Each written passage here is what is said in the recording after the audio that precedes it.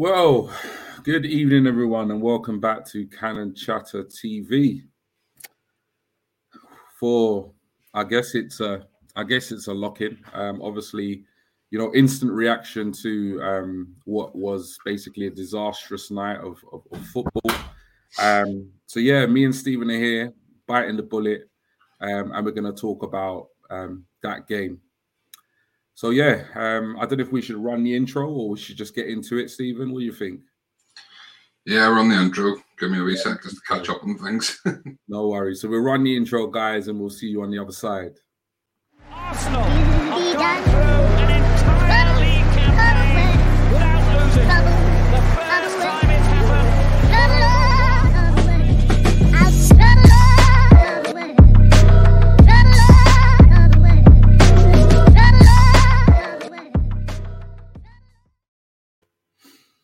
So yes, people, we are live. We are live. G Talks Arsenal here, your host for tonight's show. Not a planned show, not a scheduled show, and sure isn't a show and a mood that we really wanted to be coming at you tonight, obviously. But you know what? We thought to ourselves, we're not hiding, we're not running away from tonight's performance and tonight's show. As Bobby said in our WhatsApp group, we're gonna do this stream with our chest because we are indeed the Arsenal, and it is what it is. Regardless of tonight's result, we are still fourth, and we are still in that Champions League spot. So yeah, Stephen, where do we start? I think the best place to start is probably with the lineup. So yeah, those of you in the chat, those of you who have joined us, you know what? Big up yourselves, big up yourselves. And obviously we've got Lee in there straight away with I'm speechless. Yeah, too right, man. Absolutely speechless. But yeah, we will start with the lineup before we get into it, because I feel like this is going to be an emotional show. And to be honest, me and Stephen have always avoided doing these shows because obviously, watching your team and the team you love, it gets emotional and it can be reactionary. But you know what? Like I said, we're not hiding. We're the Arsenal. So obviously the lineup came out at 6:45, about an hour before kickoff. And obviously we started with Ramsdale in goal, Tommy, a back four of Tommy, Holding, Gabriel and Cedric, with a midfield of Elneny, Xhaka, and Odegaard, and a front three of Saka, Martinelli, and Nketiah. Now, obviously, with the lineup coming out, not many surprises here. So, what were your general thoughts and feelings, Stephen, when obviously the lineup came out? So we won with the same lineup against Leeds. I think I was half expecting Ben Mike to be back in, but I think it's kind of showed tonight he wasn't ready. But credit to him that he actually wanted to be in the squad, even if he wasn't ready. But do you know what? I can't really fault the lineup. Based on what we have available, there's nothing else really you could do. And this is unfortunately goes back to what we sort of have said since January, and that the fact that we failed to strengthen the squad, and all of a sudden all we have is a very, very small squad of 18 players. Yeah. It's come back to bite us, and we always said it would come back to bite us. With Tierney out injured, we had Ben White injured. Saka has been flirting with an injury. Tomiyasu's been out injured so much. It's just, it was clear we needed more players. Yeah. Party's out. Sambi, I don't know what Sambi Lukonga just doesn't seem to be able to get a game. From what we had available, it was the best squad that we could have put. You could argue you put Tomiyasu on the right, Cedric on the left. 6 of 1, really. Yep. You could have played Tomiyasu on the right and put Tavares at the left, but I think it's pretty clear Tavares is probably on his way out. Yep. Either on permanent or on loan. The fact that he's not getting games, and Tomiyasu's playing there. So I was all right with the lineup. I was happy when I seen Romero out for them. Yeah. I thought, that was it. Sanchez came in. Sanchez came in for them. Yeah. Hadn't played since like kind of end of January, mid-February kind of. I heard. Yeah, I mean, bear in mind, he's a Colombian international, but he hasn't played much, and then obviously alongside Eric Dyer, and you're kind of thinking, we should be able to get at them.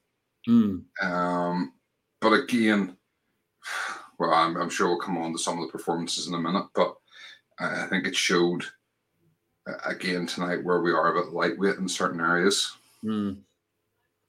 So, what was your thoughts? Yeah, like to be honest, echo everything you said. I even tweeted, team news, thumbs up, let's go. I was pretty happy with the lineup. Like you said, everything you've said in terms of squad availability, in terms of, what Arteta at this point has at his disposal. I didn't have any qualms with the lineup. So, pretty happy. And by all accounts, like, I don't know what you made of the first kind of 10, 15 minutes. But it was, from the moment the game kicked off, it felt like a right scrap. That's what it felt like. It felt as though both teams were definitely up for the game. And it was very competitive. It was very, very physical. It was a very competitive game. And obviously, it felt like a North London derby. Do you know what I mean? That's what it felt like. And you kind of felt like the game was on a knife's edge. Before, obviously, we'll get into, obviously, the decisions and stuff and, the fact that we played against 12 man tonight. But it felt like it was on the knife's edge. It really did for me. But, yeah, what did you make of the start in terms of, like, the first kind of 10 minutes or so? First 10, 15 minutes, I thought we controlled the game. Yeah. I mean, they had a couple of opportunities to break at us. But I think, we were breaking up anything they were coming at. We knew what was going to happen was they would let us have the ball and they would try to hit us in the counter-attack. Yeah. And it looked like we were prepared for that. We were breaking up any opportunities. We were quick to the ball. We were quick to, to try and get at them.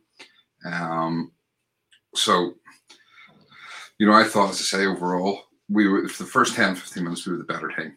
And I was sitting there going, okay, I think we might be okay tonight. I don't think I was ever massively confident we were going to get the win.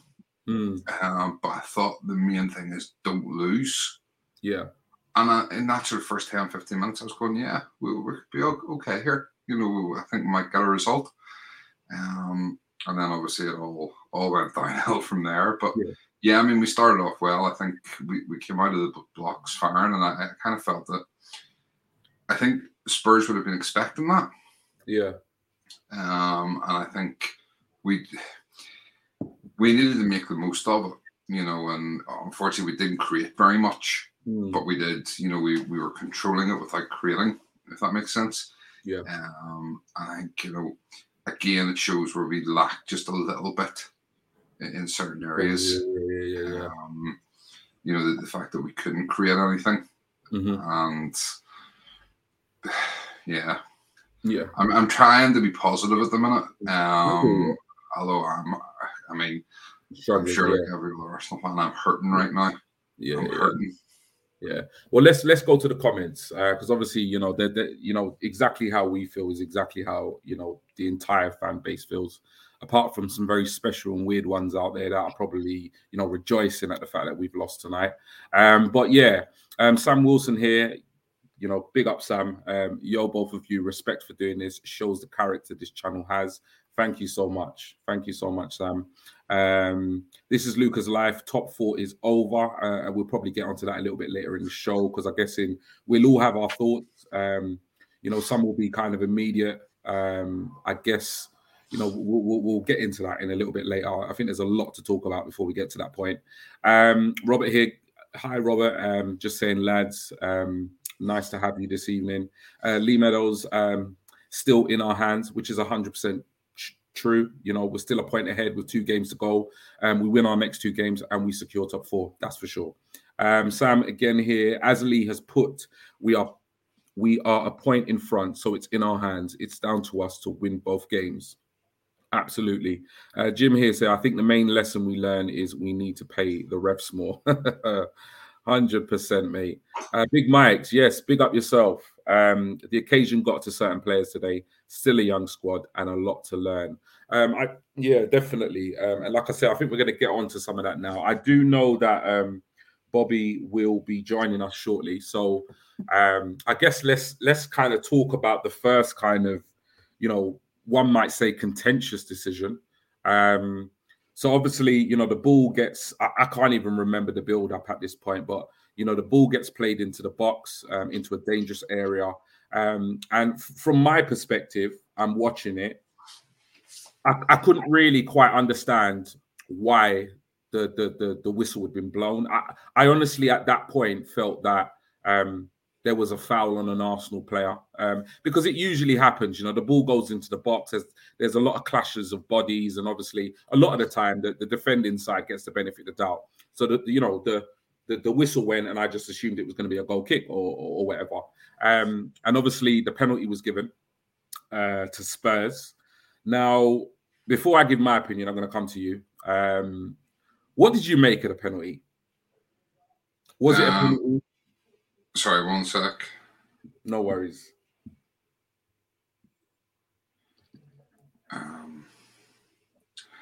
Well, do you know what? I think it was soft. It was soft. I can see why it was given. Yeah. I can, in the sense that Cedric backed into him slightly, but it was soft. And I would say, if it had been down the other end of the pitch, I don't think it would have been given. Yeah. If it had been Harry Kane backing into one of our players, Spurs would have got a free kick. Yeah. Spurs probably would have got a penalty, to be fair. Like Harry Kane gets on. But, so it was soft, but I can understand why it was given. I was so frustrated at the time. I mean, I put out a tweet straight away saying that, the corruption in the Premier League's shocking. Obviously, it's good for the product, but like I said, I can understand it being given, but you never see those given. Never. That's the thing. It only seems to be against us. Yep. So I'm so frustrated by it. So frustrated because it should never have been given. Yeah. The thing that annoys me with that situation is, like you said, it's like if you were to look at every single Premier League game, like say there's like 6-7 games in the Premier League on a weekend. If you were to look at every single Premier League game, if you're gonna give penalties for those type of scenarios, then there's gonna be multiple penalties in every single match, because as far as I'm concerned, football is a physical game. It's a physical game. The ball gets played into the box. You're going to have loads, the attackers are going for the ball, the defenders are going for the ball, and there's a clash, there's bodies are knocking each other. And for me, it was soft. It was a soft penalty. It was one of those things where, it's a type of penalty you give when you're looking to give a penalty. That's exactly what it is. Because I don't understand how in real time, the referee or even the linesman has picked up that in real time. It's just beyond me. And I just don't understand in the Premier League, which we class as, it's a physical league, you've got to be physical, you've got to, put your body on the line. It's just beyond me how that penalty was given. Like, honestly, it was. Like, it didn't look like an intentional nudge. It didn't look like an intentional foul. It just looked like, some people might say it was careless. But like I say, it's in the melee of a cross going into the box. And you've got defenders, defending for their life, and you've got attackers wanting to get to the ball. And obviously, Son made an absolute meal of it, as he always does. He felt a nudge, and obviously he just turned into, I don't even know, what's that diver called that everyone compares Kane to? Daly. Tom Daly. Yeah, Tom Daly. Obviously, he turns into Tom Daly and he goes rolling over. And it's almost like the ref was literally just waiting to give, a decision against us. I was going to say, I mean, the quickest the ref moved tonight was his hand going out to the penalty spot. Yeah. He was just looking. It was looking for that opportunity to give a penalty as quickly as he could. Yeah, definitely. And it'll be really interesting to kind of hear what Bobby's opinion is on that. I know he's scheduled to kind of join us in a minute. We'll go to the comments, because obviously I'm sure people are going to have untold opinions based on that decision. And for me, it was a key decision. I think some people might look back and say, it didn't massively impact the game. Listen, for me, in my opinion, it's a North London derby. With the magnitude of that match, with the way both teams play, the first goal was always going to be crucial in tonight's game. So for me, regardless of how the game ended, it's massive in terms of the way the rest of the game played out. So we've got Robert here saying soft pen, but not enough to change the decision. I think Rob Holding decision-making was the thing that hurt Arsenal the most tonight. Yeah, and I think Rob Holding is not going to be popular amongst Arsenal fans, if I'm honest. Nathan Barnes here. Good evening, Nathan. The penalty wasn't what killed the game. It was the sending off. And we're going to get onto that. Yeah, I mean, I have to agree with that. The penalty didn't kill the game. It changed the game. It changed the dynamic of the game, though. And I think it's, definitely. It was very evident that we weren't getting anything out of that game tonight from that referee. 100%. Everything was going against us. And we'll come on to talking about Holding in a minute. But, you could see Song gets away with elbowing. Yeah. Like a deliberate elbow. Yeah, yeah. And, I mean, I know we're going to talk about it, but Sky Sports and their commentary, whoever, I can't remember if it was Jamie Redknapp or whether it was Gary Neville said something about, one of them said something about Holding doing kung fu moves. I know. Or judo moves or something. He said it was, because he basically flicked them over his head when he was lying on the ground. Yeah. It's like, he's just going to elbow him in the face. Yeah. But you don't mention that. So, I mean, I agree completely with Nathan there that the penalty wasn't what killed the game. It was, the sending off killed the game. But the penalty changed the dynamic of the game. 100%. 100%. Jim here saying it didn't even go to VAR. Big Mike saying Spurs players weren't even appealing for that penalty. There was no time to appeal for the penalty. You're bang on, Big Mike's. There was literally no time for the Tottenham players to appeal for the penalty. Because that's why I didn't even know what had happened. Because when the ball came in, my instant reaction was, he's blown up. Because in that scenario, 9 out of 10 times, not even 9 out of 10 times, if you're not Arsenal, you get the benefit of the doubt in that situation. And they blow up for the defending side. So I just assumed ball out of play, infringement on an Arsenal player, goal kick. And when he gave the pen, I couldn't even believe it. Because, if you slow it down, there's no appeal from any of the players. And I'm telling you, if you've blown a whistle and given a penalty before Harry Kane's been able to appeal for a penalty, then I'm telling you now it's not a penalty. It's just not a penalty. Do you know what I mean? So Big Mike's here. Spurs players weren't even appealing for the pen. Bang on. Absolutely bang on there, Big Mike's. Nathan saying, funnily enough, I think we've played a lot worse this season. We weren't terrible. And Jim here saying goals change games. And Spurs play on the counter. Obviously, it helped them. And and that's something that, because obviously before this game, we did a couple of streams this week. And I went on Albert JTV's stream. We did our obviously preview, and I also went on one of the a lounge on Armory TV, and we spoke a lot about that. Was a big talking point, was obviously how the game was going to be played, and it was pretty unanimous. I'll bring you in 1 second, Bob. It was pretty unanimous in terms of how the two teams played football. In that the first goal in this game was going to be massively crucial. It didn't affect the final result, but it definitely changed the game. Right, Bobby, we're bringing you in, man. We're bringing you in. So this is on you, Bobby. Bobby said, you know what, bun it. Let's do the stream, man. Let's say it with our chest, man. Do you know what I mean? All these gooners crying, man. I was just like, oh my God, come on. There's a little bit of pragmatism, a little bit of realness in this, man. What we've covered so far, so obviously we've spoken about how we started the game, but obviously the first kind of contentious decision that we've just discussed, we've given our opinions on, is the penalty. So give me your thoughts on the penalty. Was it a penalty? Or do you think it was a penalty? I don't think it was a penalty, not in a million years. Well, there you go. No, the Tottenham players didn't even appeal for it. This is what Big Mike just said that. I was confused for about 3 minutes after the penalty, wasn't I? I was still like, why haven't VAR looked at it or anything? Come on, if you can't see what is going on there, then you're done. Basically, there's an agenda against us, isn't there? They need to try and keep this top 4 race going, or they don't want Arsenal in the top 4, or there's something going on. And I've actually came home and put the Sky on. I've got them 3 clowns on the 2 clowns and Theo Walcott on the screen. Why have they got Theo Walcott there for starters? They could have got someone with a little bit more credible. And then you've got. I mean, listen, in the car on the way home. First of all, before I got home, listening to Sky Sports.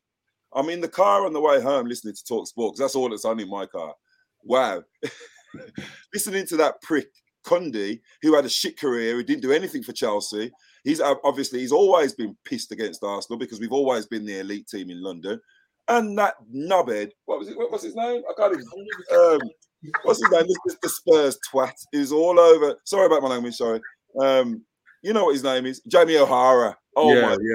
Playing a little bit of music in a bit, playing, laughing, talking about holding, and then playing like the little laughing VTs in the background. They're loving it. They're absolutely loving it.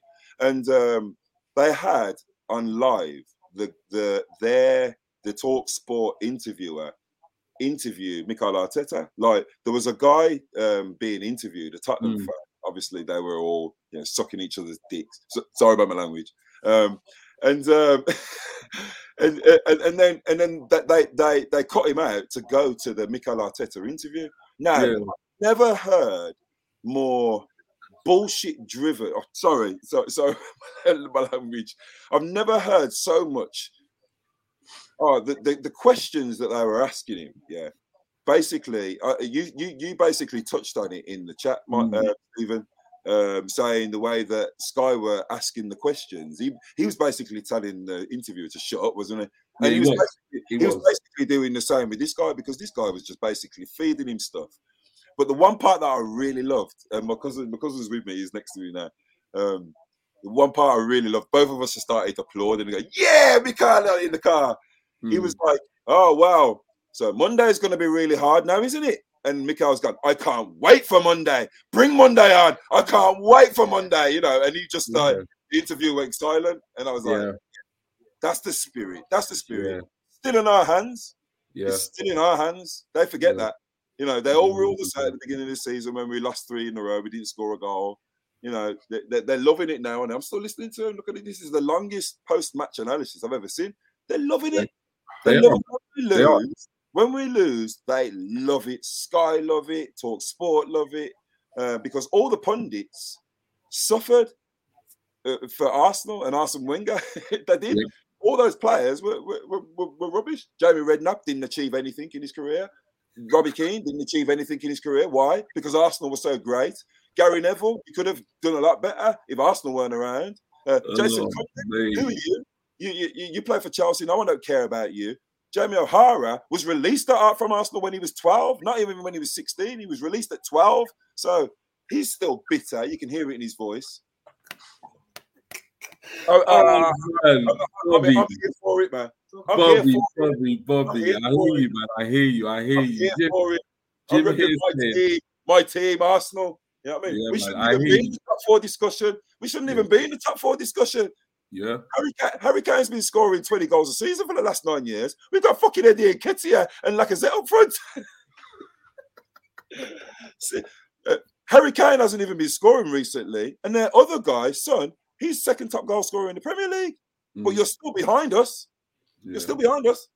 I hear you, man. I hear you. Jim saying, the youngest team in the Premier League. We've got the youngest team in the Premier League, and we're in the top 4 discussion after being bottom at the beginning of the season. We were 8th last year. We shouldn't even be here. And everyone's crying. I don't get it.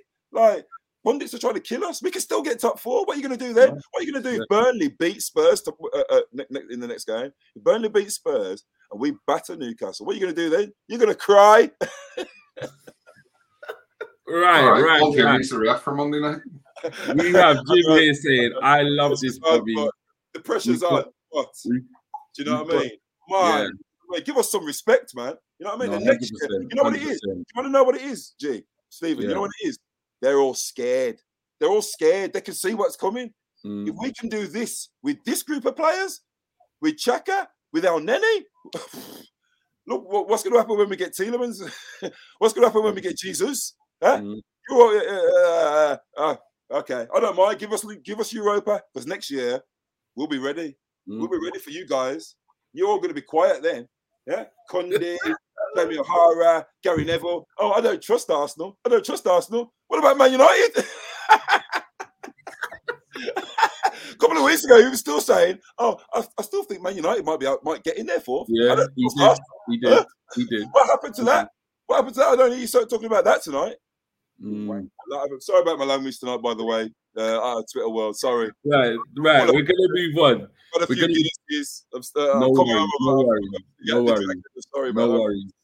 We're gonna move on from the penalty claim. Now, obviously, we've got here John Anderson in the comments saying, Bobby speaking the truth, pundits have an axe to grind and they need to be called out for it more.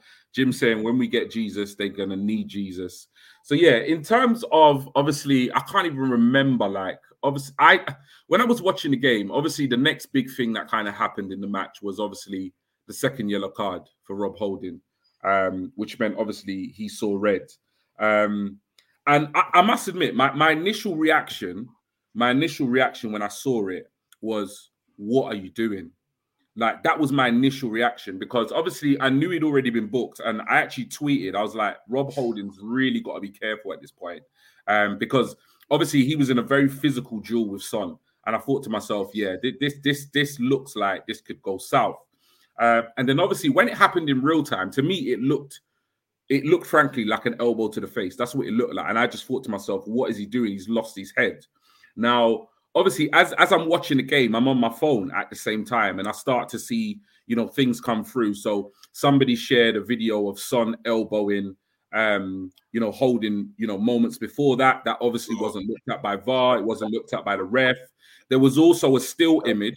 There was also a still image of, the Rob Holding supposed elbow. But if you actually look at the still image, Son was already on his way down. With his arm, yeah. So in all fact, if had he been upright on his feet, it would have been technically a shoulder barge, and it weren't even an elbow. So, Stephen, give me your thoughts on the two things. Obviously, the elbow by Son that was not picked up by any of the officials or VAR, and also the second bookable offence that saw Holding see red. So Son shouldn't have been on the pitch. Should have been off. It was a clear elbow. And I said that earlier on, it was like... No VAR either. Sorry. Yeah. They were moaning about, I can't remember if it was Gary Neville or Jamie Redknapp saying, Holding, pulling judo moves, pulling them off. But what would you do if you'd just been elbowed in the face? And the guy's lying on top of you. Of course you're going to pull them off the top of you. Idiots. So, yeah, I mean, Son shouldn't have even been on the pitch. Rob Holding, it was a soft sending off. Yeah. But it was, they were saying, again, you heard Redknapp and stuff at halftime, he could have been sent off for that challenge alone. No, he couldn't. Yeah. Talk crap. He was never getting sent off for that. But it was 2 yellow cards, and yeah, he probably did deserve to be sent off, but, Holding should have known better. So I much as I was frustrated with the decision, I do think he let Son get the better of him. He let Son, play him, and Son's good at that. He's very clever. He's very clever when it comes to that. He is very clever when it comes to these things. So Rob Holding should have known better. And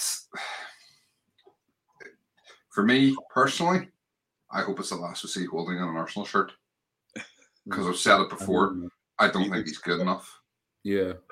I hear you. I'm just being honest. It's it's the same thing with him. I'm sure we'll touch on it. Eddie Nketiah, El Neni, Holding, 34. These are all players that sentiment says, they've had a few good games here and there. But yeah, I mean, for me personally, all 4 of them are players that I said at the start of the season shouldn't be at the club anymore. Yeah. And nothing this season has changed my mind about it. I would get rid of them all.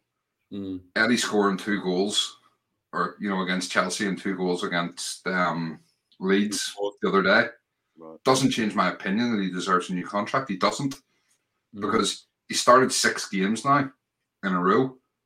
He scored 4 goals, which on paper looks great, but in actual fact, he's only scored in 2 of those games. So why are we thinking about offering him a new contract?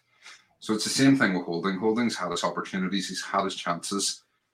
You know, we brought in defenders because he wasn't good enough to start. So why are we suddenly saying, oh, you know, Holding's a great player and stuff, you know? So, I mean, for me, I hope he's gone at the end of the season. I hope they move him on and we'll bring somebody else in to replace him. I just thought he was poor. He was poor. He should have been smarter against someone like Son. You know exactly what you're going to get with Son. You do. So, yeah, I was frustrated with it. It was a stupid sending off, and it cost us the game. No worries. Before I come to you, Bobby, I'm just going to go back to the chat. Keith here. Good evening, Keith. Evening, chaps. We've also got Jim. Big up, Jim. I actually felt like it was coming for Holding, more on Son and the ref than Holding, which is what I said. I think as soon as I saw Holding go into the book, my heart dropped. I kind of felt like at some point he was going to get a second yellow. Russ here. Good to see you, Russ. The ref couldn't wait to get his cards out. Paul Tierney is a disgrace. Right, Bobby. Couldn't wait to get them out for Arsenal players. No, it's true. It's true.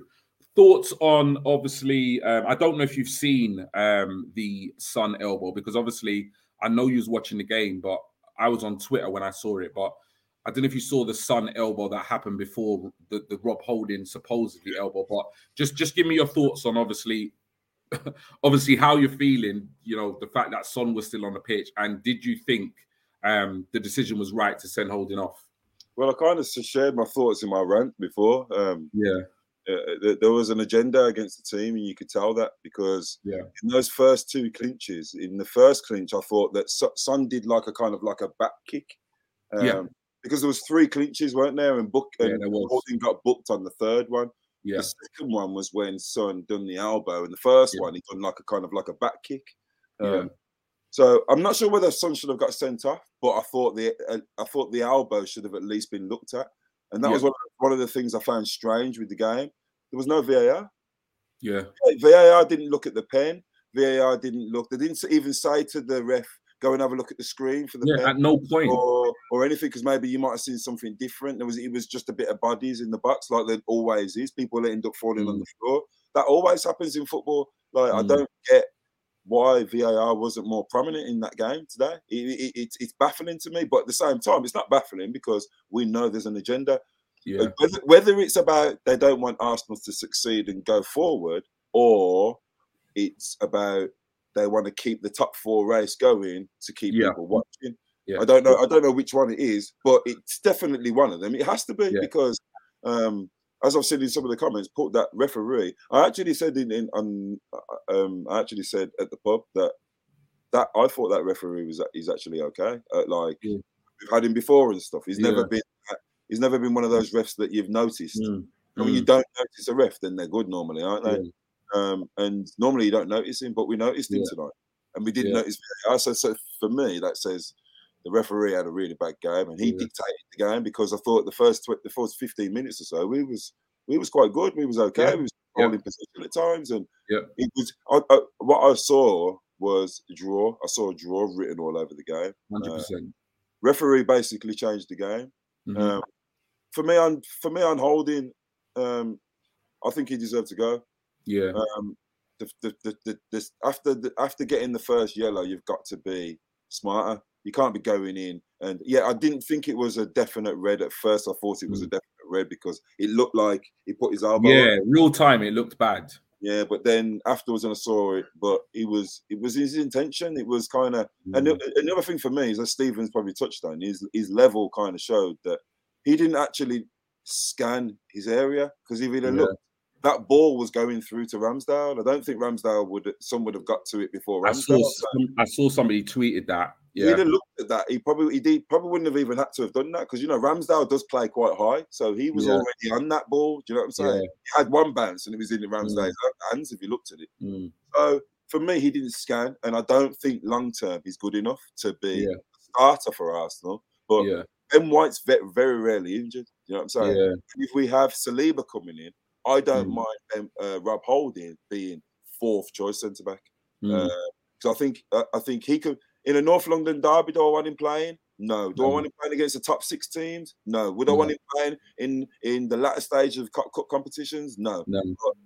50% of our games are against teams that are lesser than us, and I don't mind him playing in them games because he's done okay. He hasn't done badly in the games last 2 games that he's played. He hasn't stood out as being poor. Yes, he's not amazing, but if he was going to be 4th choice centre back, I wouldn't mind because it means we don't have to go out and spend more money on another centre back. So going forward, I don't mind him being a squad player, but I think because of the way that Mikel has shaped this squad this season, not having that many bodies, he's just been used a lot more than really he needs to be. So that's my kind of stance on Rob. I'm not his biggest fan. Him, El Neni, and Nketiah are 3 players I definitely wanted gone. Yeah. The thing is with Bobby, with Rob Holding, right? How many years has Rob Holding been at the club? I know he's had a lot of injuries. I know he's had injury problems. But in all those years, he's made less than 100 appearances in the Premier League for Arsenal. And I think that tells you something about the quality of the player. Yeah, it's true. Also, it shows you the quality of where we're trying to get to. Yeah. Do you know what I mean? Because I don't think David Luiz was anything amazing compared to him, to be honest. And we haven't had amazing. I didn't rate Koscielny. So I don't think we've had. We've not had amazing centre backs probably since Campbell and Toure. So I don't think saying that Rob Holding hasn't had his.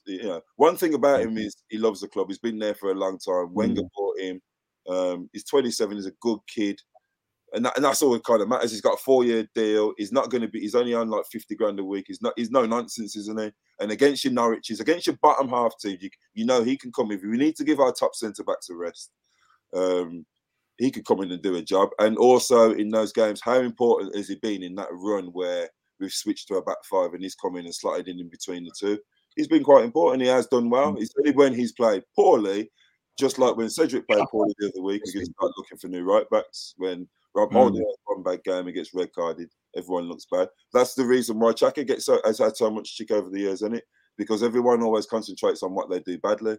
But if you actually concentrate and look at what Rob Holding does, he hardly does anything that bad. He's had one bad game today. But going forward, I understand what you're saying, Stephen. Yeah, he's not our answer as our top tier. But I think Mikel's proved that because he never plays him. I think the problem he has to. Bottom line, the problem is for people, and we're all around a sort of similar age. You know, the 3 of us. There's a few years age difference between, the 3 of us, but there's not much. But we all grew up in an era where we had that back 4. Proper centre back. We were spoiled. We had Tony Adams, Steve Bould, Martin Keown. We had Winterburn and Dixon, who were very rarely ever injured. We had that quality backline. Yeah. And we've never replaced them because how do you replace those? Well, that's why our level's so high, isn't it? Yeah. So, and maybe other players get stick for that, don't they? You know what's crazy? I was with the Blues fans at the Carling Cup final and sat right in front of Koscielny when he basically lost us the final. Martins. Yeah, with Obafemi Martins. And even before that, I'd never actually rated Koscielny. But people have always rated him because he always used to pop up with the goal. Do you know how much stuff I broke in my house that day? Do you know how much stuff? I think I broke imagine how I felt. My missus about it. I broke the remote. I broke my glasses, and I think I might have broke an ornament because I just went mad in the house. I literally went mad. It's funny though, but you were saying something, Bobby, about agenda, and it's like obviously I've watched the game. I've gone in the kitchen. I made a cup of tea or whatever. And obviously my missus like, yeah, I know you lot lost, whatever. And she goes, you know what? She said to me, you know what, babes? I didn't want to like mess up your mood earlier, but she was like, I could have told you that was going to happen. And I was like, what do you mean? And she was like, you know what she said? She was like, you know what she said? She said, she goes, I don't watch much football. But even I know they were never going to let Arsenal win tonight. It was going to be too straightforward. Yeah. She was like, if you look, and she don't even watch football. And she said, there is no way they were going to allow Arsenal to win tonight and have that wrapped up. She was like, what is good? It's all about product. It's all about money. And they want to see a run-in. They want to see the next 2 games, it still be alive. and she goes, I don't know why you do it to yourself, because you were never going to win that game tonight.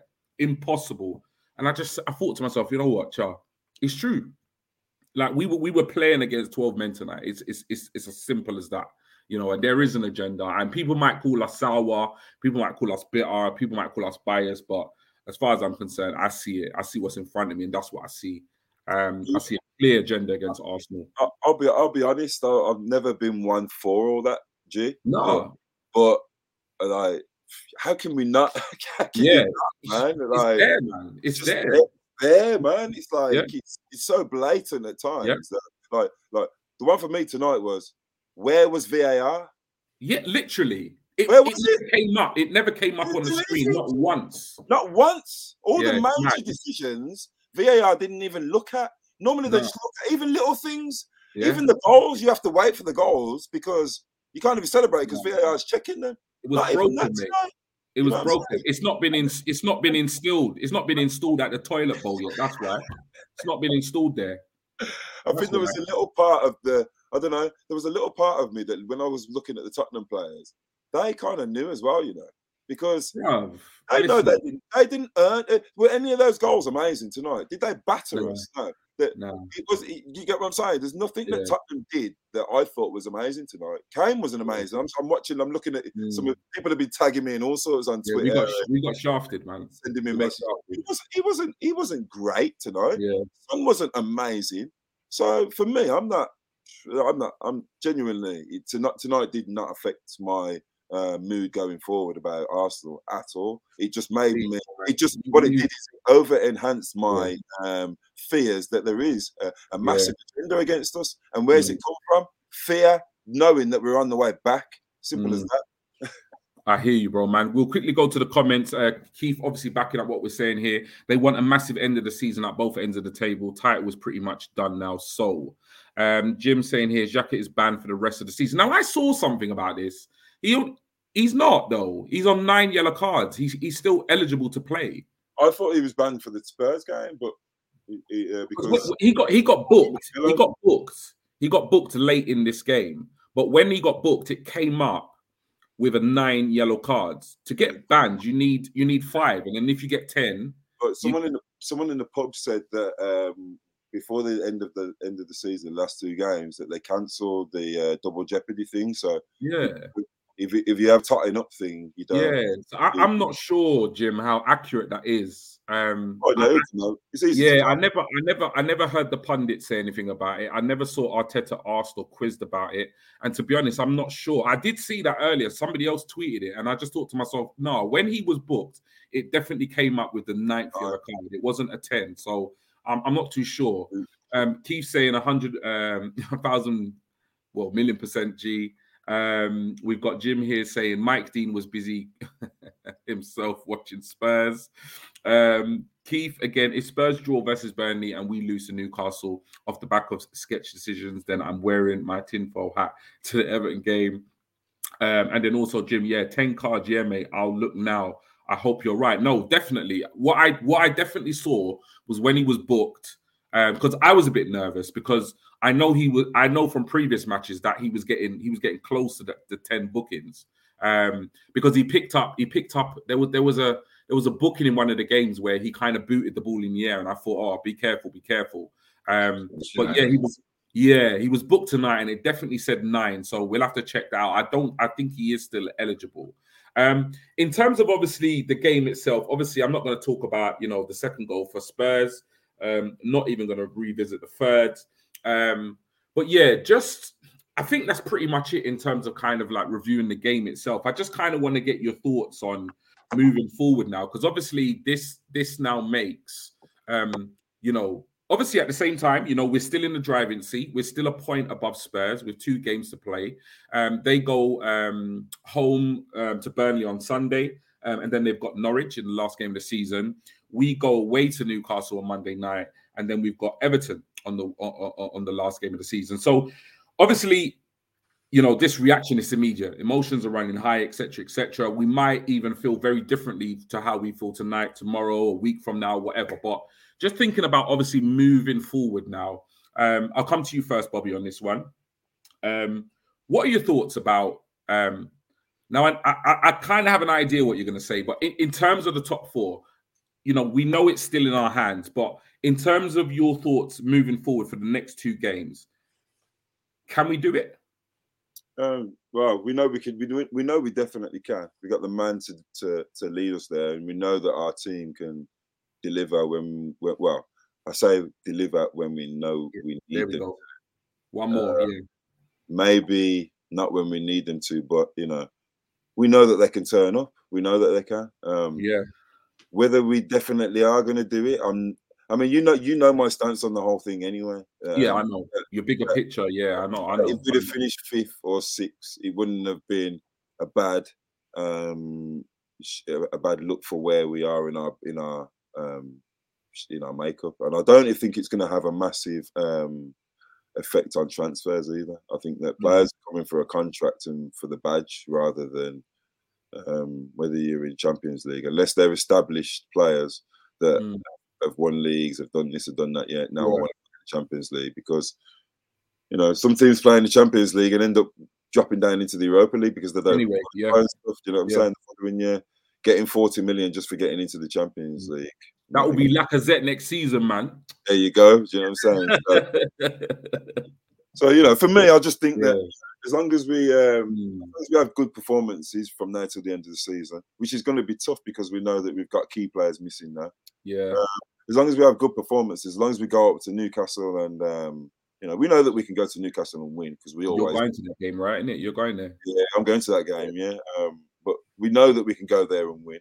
And winning at the Emirates this season has come quite easily. So I'm positive that we could get top 4. But I honestly don't think that if we don't get top 4, it derails our process. I don't think it derails it at all. I don't think it derails Mikel Arteta's thinking. I think if anything, it would probably speed things up a little bit because the intensity of the games that he's going to be playing is going to be slightly higher than if he was in the Europa, and that would probably be it because it would impact on the squad domestically because it always does. If you look at West Ham's form this season domestically compared to how it was last year, they're only in the Europa. Being in the Champions League would affect our squad massively. So probably that going into the transfer window, we probably end up signing a few more bodies, but I think in terms of him implementing what he wants to implement in terms of, you know, his way, the way that he plays and the way that people think around the club and stuff, I think that's going to take a little bit longer to do. So season in the Europa, not under the spotlight of being in the Champions League, because you know what comes with the Champions League, comes pressure, you know. Bottom line, we're not going to win the Champions League, but every time you lose a game, then pressure. And obviously, you got big game after big game. You're going to be in the Champions League, then you're going to have a domestic game the following weekend. So I'm not sure whether as a club we're ready for that pressure just yet. I don't know whether fans have actually thought about that, but they haven't. Liverpool and Manchester City are the only teams that will be able to manage both things. Look at Manchester United. Yeah, look where they are now, and they've played in the Champions League. You know, so it hasn't done them any favors. So we need to be pragmatic about the whole thing and get everything right before we just go do what we need to do. But I'm not saying that I'm not going to be buzzing if we get into the Champions League. At the same time, we've achieved a lot better this season with, some say, a worse squad than we had last season.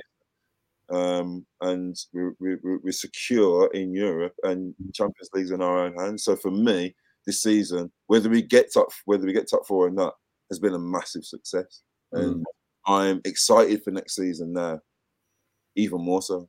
Yeah. And you've stayed, you know, to that stance kind of throughout. In terms of looking at the bigger picture and you know, whether we finish 4th, whether we finish 5th, etc. And I remember having conversations with you ages ago when we first kind of connected and stuff. And for you, you know, being in the top 4 was never the kind of be all and end all. So yeah, you stayed solid to that stance. Coming to you, Stephen, but before I do, just a couple of things here. So Jim did actually look it up. He just looked it up, and yeah, he is one more. So he is on 9 bookings. Jacques is on 9 cards, so we're safe. We've got Scott here. Big up, Scott. Good evening. Big up, guys. Couldn't imagine being on a stream so soon after that. We'll need a week to digest the result. Players were scared. The ref was garbage. Jim here saying the media would love... We ain't the same as other channels, man. Kind of chatter, we're there for this team. You know what I mean? Win, lose or draw, we're there. Kind of chatter, come on. Everyone else is crying into their pints, man. We're here ripping our flags. You know what I mean? 100. Jim Howson saying the media would love us to get spanked in the group stage. And Gary's saying here, hello, G, Stephen and Bobby. But 2 wins and we'll get today. Right, Stephen, I'm going to come to you with regards to top 4. So, yeah, obviously you've heard what Bobby's had to say. We've had conversations in the groups, WhatsApp all night, etc., etc. What are your feelings going into, obviously, the Newcastle and the Everton game? Obviously, what's your opinion in terms of will we or can we get top 4? And even if we don't get top 4, how do you see that in terms of just like, moving forward as a club next season? Can we? Yes. Will we? I don't know. Should we have already? Yes. That's the reality of it. Right. Okay. So that's true still. In terms of the 2 games we've got left, I said a few weeks ago, I was more concerned about Newcastle and Everton than I was about United, Chelsea, Tottenham. I said that those were the games that would worry me. Our only saving grace against Newcastle is that they're probably on the beach now. They're safe. They're not really going to finish much higher than where they are. I was looking at the league table there. So their season's kind of done and dusted. So probably should get the result there. Although it'll be tough. Spurs have Burnley at home, I believe, on Sunday. Yep. Burnley are fighting for their lives. They need a result to try and stay in the league. They need to put a bit of a gap between them and Leeds. And I know we always, we kind of joked about it would be the most typical Arsenal thing to do was to lose those 3 games and then go on and beat United and Chelsea and and Leeds all back to back, and we did it. But it would be the most Spursy thing to happen that they beat us tonight and lose to Burnley on Sunday. Yep. That's the reality of it. So I can see that happening. Everton again, I'm hoping that we get to the last game of the season and Everton are safe. Because if it comes down to the last day of the season and we need a result, I want Everton to be safe. I don't want them worrying about having to win to stay in the league, because Everton always give us a game. We're one of the few teams Everton have actually beat this season, and they're going to turn up and they're going to give us a game. And I'm concerned that if we don't get Champions League, that the links to Calvert-Lewin's going to start again. So we can't have that. At least we're in the same camp there, mate. Realistically, we can do it. Will we do it? I just don't know. But I was looking into the chat. What's that? We need to add Steve into the chat because we do. I'm fighting a low furrow in not wanting DCL, but everyone else seems to think we need a flick on. I'll back you all day long. Listen, I used to say about Calvert-Lewin, one of the best headers of the ball in the game. He really is. But so is Shrodra Mustafi. And I wouldn't want him back at the club either. So anyway, I was looking at the league table when Bobby was talking there and going through, and it dawned on me. We have only drawn 3 games this season in the league. Yeah, it's win or lose, man, for us, isn't it? So we've had 21 wins and 12 defeats. And if you look at the teams above us, only Man City and Liverpool have won more games than us, I'm sure. Yeah, only Man City and Liverpool have won more games. You said it in the chat, didn't you? Yeah. So I've got it here in front of me. Man City have won 28, Liverpool have won 26, Chelsea have won 20, Spurs have won 20, we've won 21. Yeah. Wow. Okay. But this is the thing. City have lost 3, Liverpool have lost 2, Chelsea have lost 6, we've lost 12. Yeah. It's win or bust, isn't it? Spurs, United, Brighton, Crystal Palace have all only lost 11. Wow, yeah. So those 4 teams have lost less games than us. it's the fact that, if we could have turned, people talk about the defeats, and how, if we'd have won those games, if we'd have drawn 3 of them, we wouldn't be in this situation. We would still be 4 points clear with 2 games to go. So it's those little subtle differences. Do you remember that season when we finished 8th? Sorry to interrupt you, but do you remember that season when we finished 8th? Like the season with the David Luiz sending up the Wolves. When you looked at every single loss, you remember that season? I think we conceded the 3rd least amount of goals in the Premier League. That season. But when you went back and analysed all our losses, it was always fine margins. It was never a battering. It was always we was just there or thereabouts in the way that we lost. Yeah. Sorry to interrupt you, Steve. It was just it's fine. That kind of backed up your point, kind of thing. What you're saying. Yeah. The other thing as well is, people talk about. I'm just seeing a comment coming in there from Russ, and we apparently shored up the defence. I mean, we now at this point have conceded 6 goals more this season than we did last season, and yet we're all sort of banging on about how much better the defence is this season. Exactly. It's not. It's not. That's the reality of it. We've ground out more results, and we're not drawing games. Yeah. A few of those games that were lost, if we could have turned them into draws, we'd be in so much better position. But it's just, for me, the squad's too weak in terms of, if we don't get top 4, how it affects our season, in terms of transfers. I think Bobby's right in what he says, and a lot of the players will still come, but there will be, I don't think all of the players that we're potentially looking at, I think we have to shop at a slightly different level. I think, there are players out there that we would have a chance of signing if we had Champions League. That, we have to sort of say, right, well, we move to the plan B. And it's not everyone, there's a lot of the players will be still willing to come. Like, I think Jesus will still come. Yeah. And there's a couple of other ones there. It all depends on who we actually want. At the end of the day, we're linked with all these players as we are every year. Yeah, it's all rumors. How many of them do we actually ever sign? Yeah. That's the thing. And we're going to do like an end of season thing. And one of the things we're going to do is we're going to go through and create our own squads for next season in terms of who we would sell and who we would buy. And I think that'll be quite interesting because you kind of base it on, when you're doing something like that, you'll generally base it on rumors you've heard. Yeah. Not necessarily on players you would go out and buy, because you think in terms of, well, if we're linked to these players, generally there's no smoke without fire is the kind of attitude when you're writing that sort of thing. That's what happens, isn't it? So it'll be interesting to see who we actually get. I don't think, as I said, I think Bobby's right in saying that, a lot of the players will come for the badge, they'll come for the money. There's not that same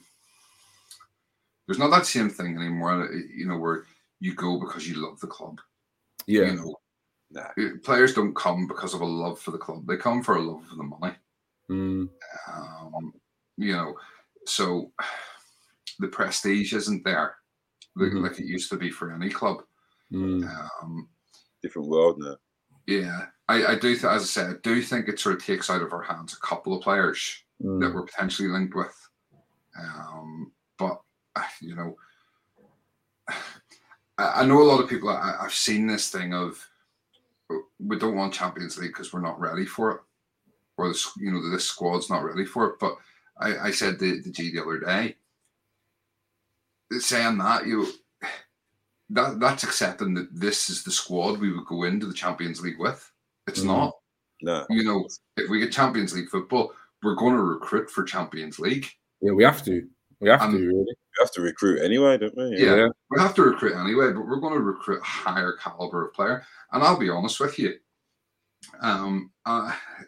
this is something when we go through the sort of squad review at the end of the season, for me, the level of player we have right now, the majority of them are Europa League players. Yep. And I think they were bought with qualifying for the Europa League in mind. Yep. I don't think a lot of these players were bought with the intention of playing them in Champions League football. Because for me, a lot of them, whilst they've had a good season, aren't Champions League players. You know, so it's a catch-22. You know, we want Champions League football, but we don't have Champions League players. Can we get Champions League? You know, are we going to sign Champions League players with Europa League football? So it's hard to know. The only thing that gets me with that is that when you look at the players and the level of the players in the Champions League compared to the level of the players in the Europa League, when you look at the top players in the Europa League and then you look at the top players in the Champions League, I mean, look at the two finalists in the Europa League this year, and then look at the finalists in the Champions League. The level of the players in those teams are like miles apart from each other. But when you look at the level in the rest of the tournament, it's not too far when you think about it. I mean, when you look that Villarreal got to the semi-final and Barcelona got to the other semi-final, it shows you that it's not about names and players. It's more about tactics, how the squad's being built, chemistry. There's a lot more to it than just except like Man United have proved that, haven't they?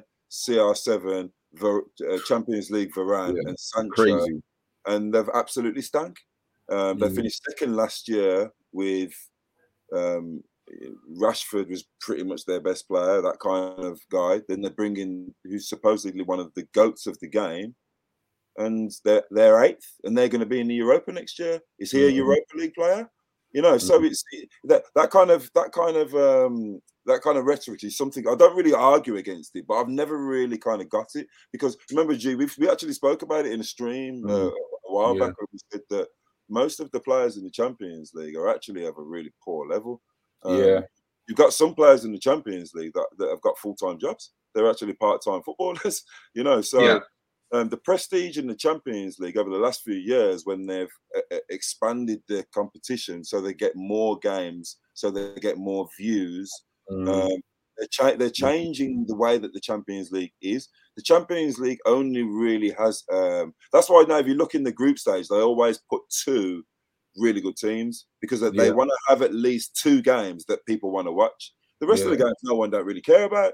When Liverpool are playing against Qarabag, no one don't want to watch that game. And when Man City are playing Sporting Lisbon, no one don't really care about that game.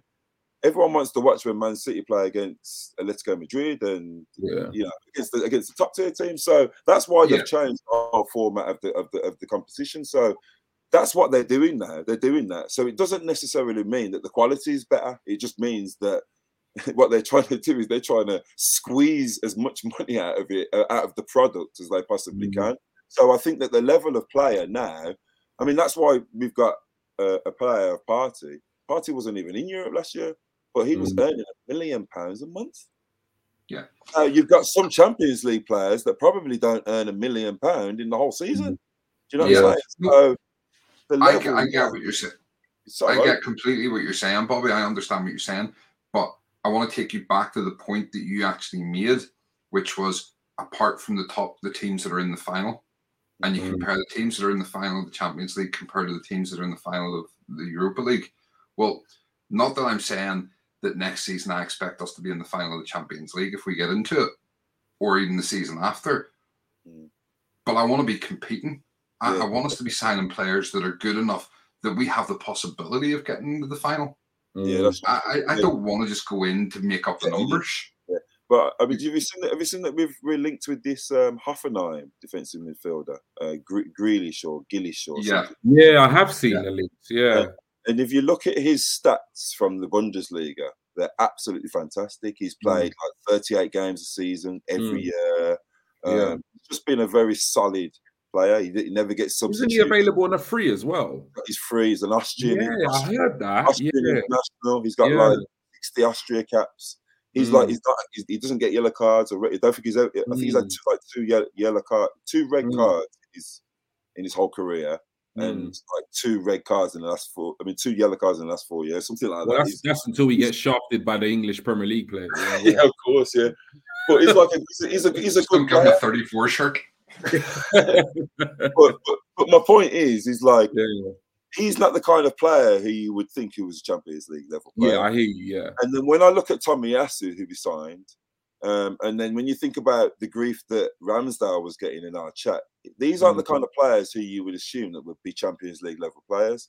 But under the right manager, under the right badge, the Arsenal badge, and with the right chemistry and teammates around you, you can easily become Champions League players. You know, when you look at think back to the fact that we were in the Champions League for 16 years, but we never, ever had a chance to win it. Shamak and Bentner and them man there. Like those players that were in it, Champions League level players, because your Benayoun's and your Monreals and your BFGs who were in it every single year, they weren't Champions League level players. Yeah. So, you know, for me, there's a tough one, man.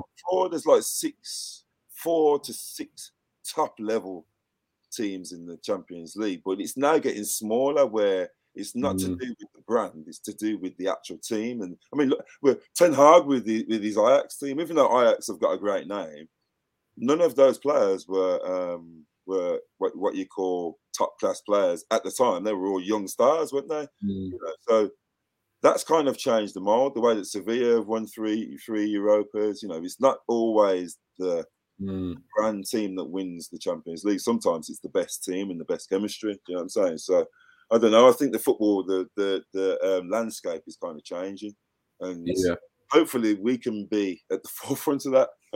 Hopefully. We'll go to the comments here. Jim, Everton are like Daesh era Burnley now, so I'd fear them. We've got Russ saying, and we apparently shored up the defence. And lastly, we got Russ saying, last clean sheet we had, Leno was in goal. Just to kind of give my thoughts on the top 4. It's mad because I'm not going to sit here and predict we're going to finish top 4. I'm not going to sit here and predict like we're going to finish 5th, 6th, or whatever, because I think one thing this season has taught me is that we just really don't know what's going to happen from game to game. Like literally, it's been you know, I watched the fans forum the other day. I didn't watch it. I read up on it, and I think, you know, Josh Kroenke summed it up pretty well when he said it's been somewhat of a roller coaster, and it has. And I don't think anybody can predict what's going to happen between now and the end of the season. It could be wrapped up probably, you know, during the next round of fixtures, or it might go, you know, right down to the last game of the season. And I'm really not sure whether we can do it or not. My gut feeling is telling me that it's not going to go our way. That's my gut feeling is telling me it's not going to go our way for whatever reason. At the same time, I really do want us to get Champions League football. And I do understand the narratives and the arguments that we might not necessarily be ready for it. But I just feel, and we are, you know, probably ahead of schedule in terms of like Arteta's process. At the same time, I just feel like there's nothing wrong with potentially accelerating that process somewhat. And it has been a long time. And I think, you know what, a lot of it, you know, a lot of it is, I feel as well. I feel like a lot of it as Arsenal fans, it's not even so much about the Champions League. I think a lot of it is about the fact that if we don't get it, it means Tottenham are going to get it. I think a lot of it is that.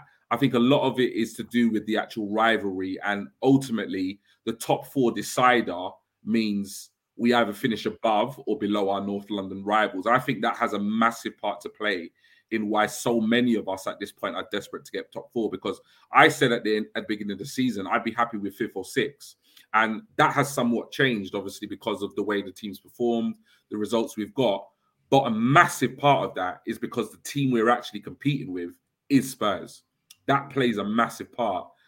So we don't really want to swallow that pill and obviously miss out on the top 4 and see, you know, the likes of Spurs get it.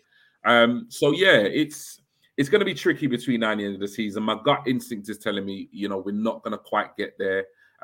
But at the same time, as much as I'll be disappointed, I'll be happy if we finish 5th. Like you said, Bobby, I think it would be, it still would be a very successful season. As Stephen said, it possibly will have an impact on some of our potential targets, but I guess, you know, we'll only know that come the summer and come the end of the window. But yeah, that pretty much kind of wraps up the show. I'm not sure what we're doing in terms of Newcastle preview. I guess, we'll have a chat and we'll decide what's going on tomorrow. Because I know some of us might be on another channel, which is a Newcastle platform channel. We might even do a lock-in to preview, obviously, Newcastle. It's a bit different this weekend because obviously our game's on Monday. So if we don't do something tomorrow, we might even do something on Sunday. I don't really know what's going to happen, but we'll keep you posted. Before we go, obviously, Stephen, any last thoughts? Anything else you want to add? And obviously, anybody in the chat, if you want to post any kind of questions or thoughts before we wrap things up, please do put them in the chat now. Yeah, I was just checking there while you were talking. In terms of the odds for the top four. Yeah. Because obviously, we're still favourites, I think. Yeah. No, we're not. Oh, we're not.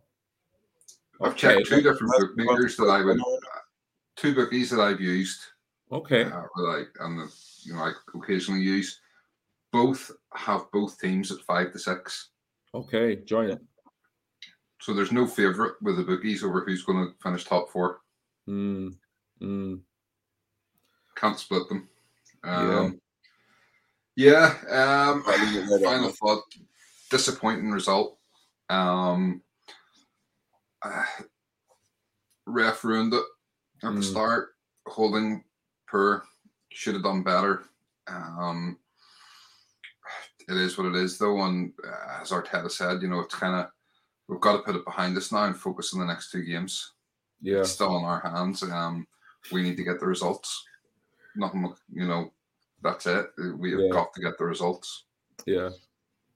No, I hear you. Before I come to you, Bobby, on last thoughts, obviously, Jim's put in a question here, and I'll come to you first on this, Bobby. Quick question. Laka or Eddie, which do you start in the next two games? Stick with Eddie. Yeah. Stephen? Laka. Okay, there you hear. For me, I ain't got a bloody clue. I don't know. I really don't know. I really don't know, man. I think, whatever. I don't know. So I'm just gonna leave it with that. Bobby, any last thoughts before we obviously wrap up tonight's show? Last thoughts for me. So a lot of the same what Stephen just said. Yeah. Gutted that we lost. Gutted that we lost in the way that we lost. I'm not a bit like Mikel. I'm not gutted with the players because they gave their all. But yeah, I thought Holding was fucking stupid. But we know he's not the best centre back in the Prem. Yeah. Eddie was disappointing. A couple of things that he did really pissed me off. Did you see that back heel thing that he did?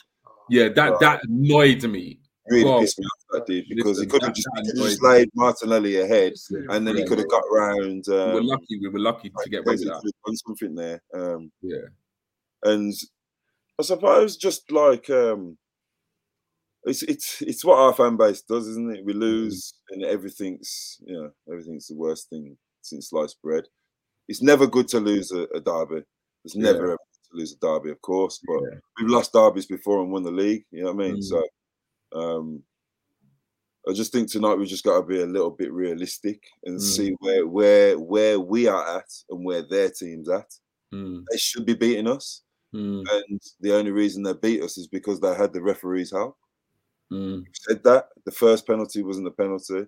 Rob Holding, shit bastard. Sorry. Doing this. Sorry, Stephen.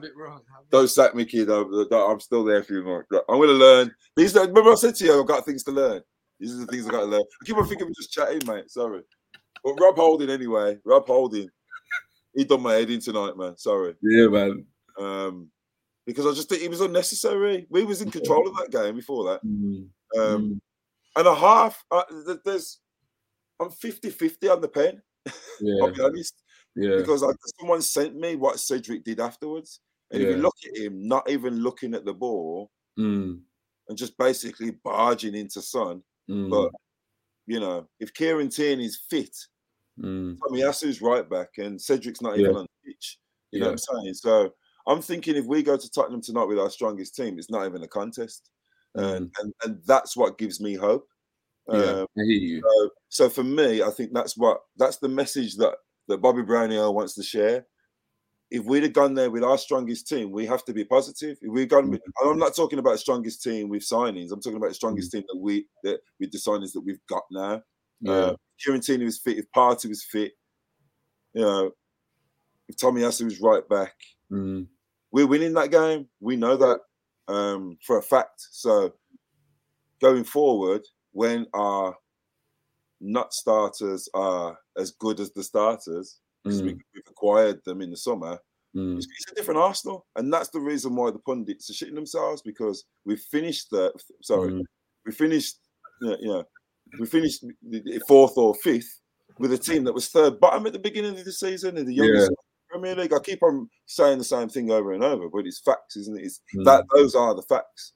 If next season, when he buys Jesus, and when he buys another striker and he buys a midfielder, and we've got backups for those players, your Tillemans and your Hickeys and maybe another centre back, a Saliba, and we're rubbish, and we're fighting for fourth or whatever, then we can start to moan, and then the pundits got a reason to get on us. But other than that, they just haven't, mate. They haven't. So I'm happy, man. Let's stay together as Gooners. Let's stay positive.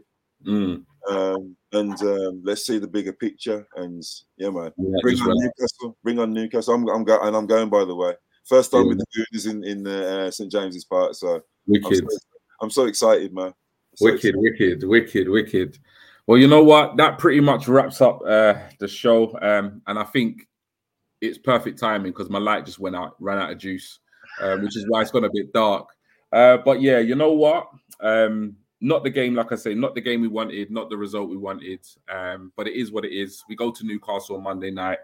So we move. Do you know what I mean? But you know what? All I can say is, we didn't hide. We didn't run. We didn't shy away.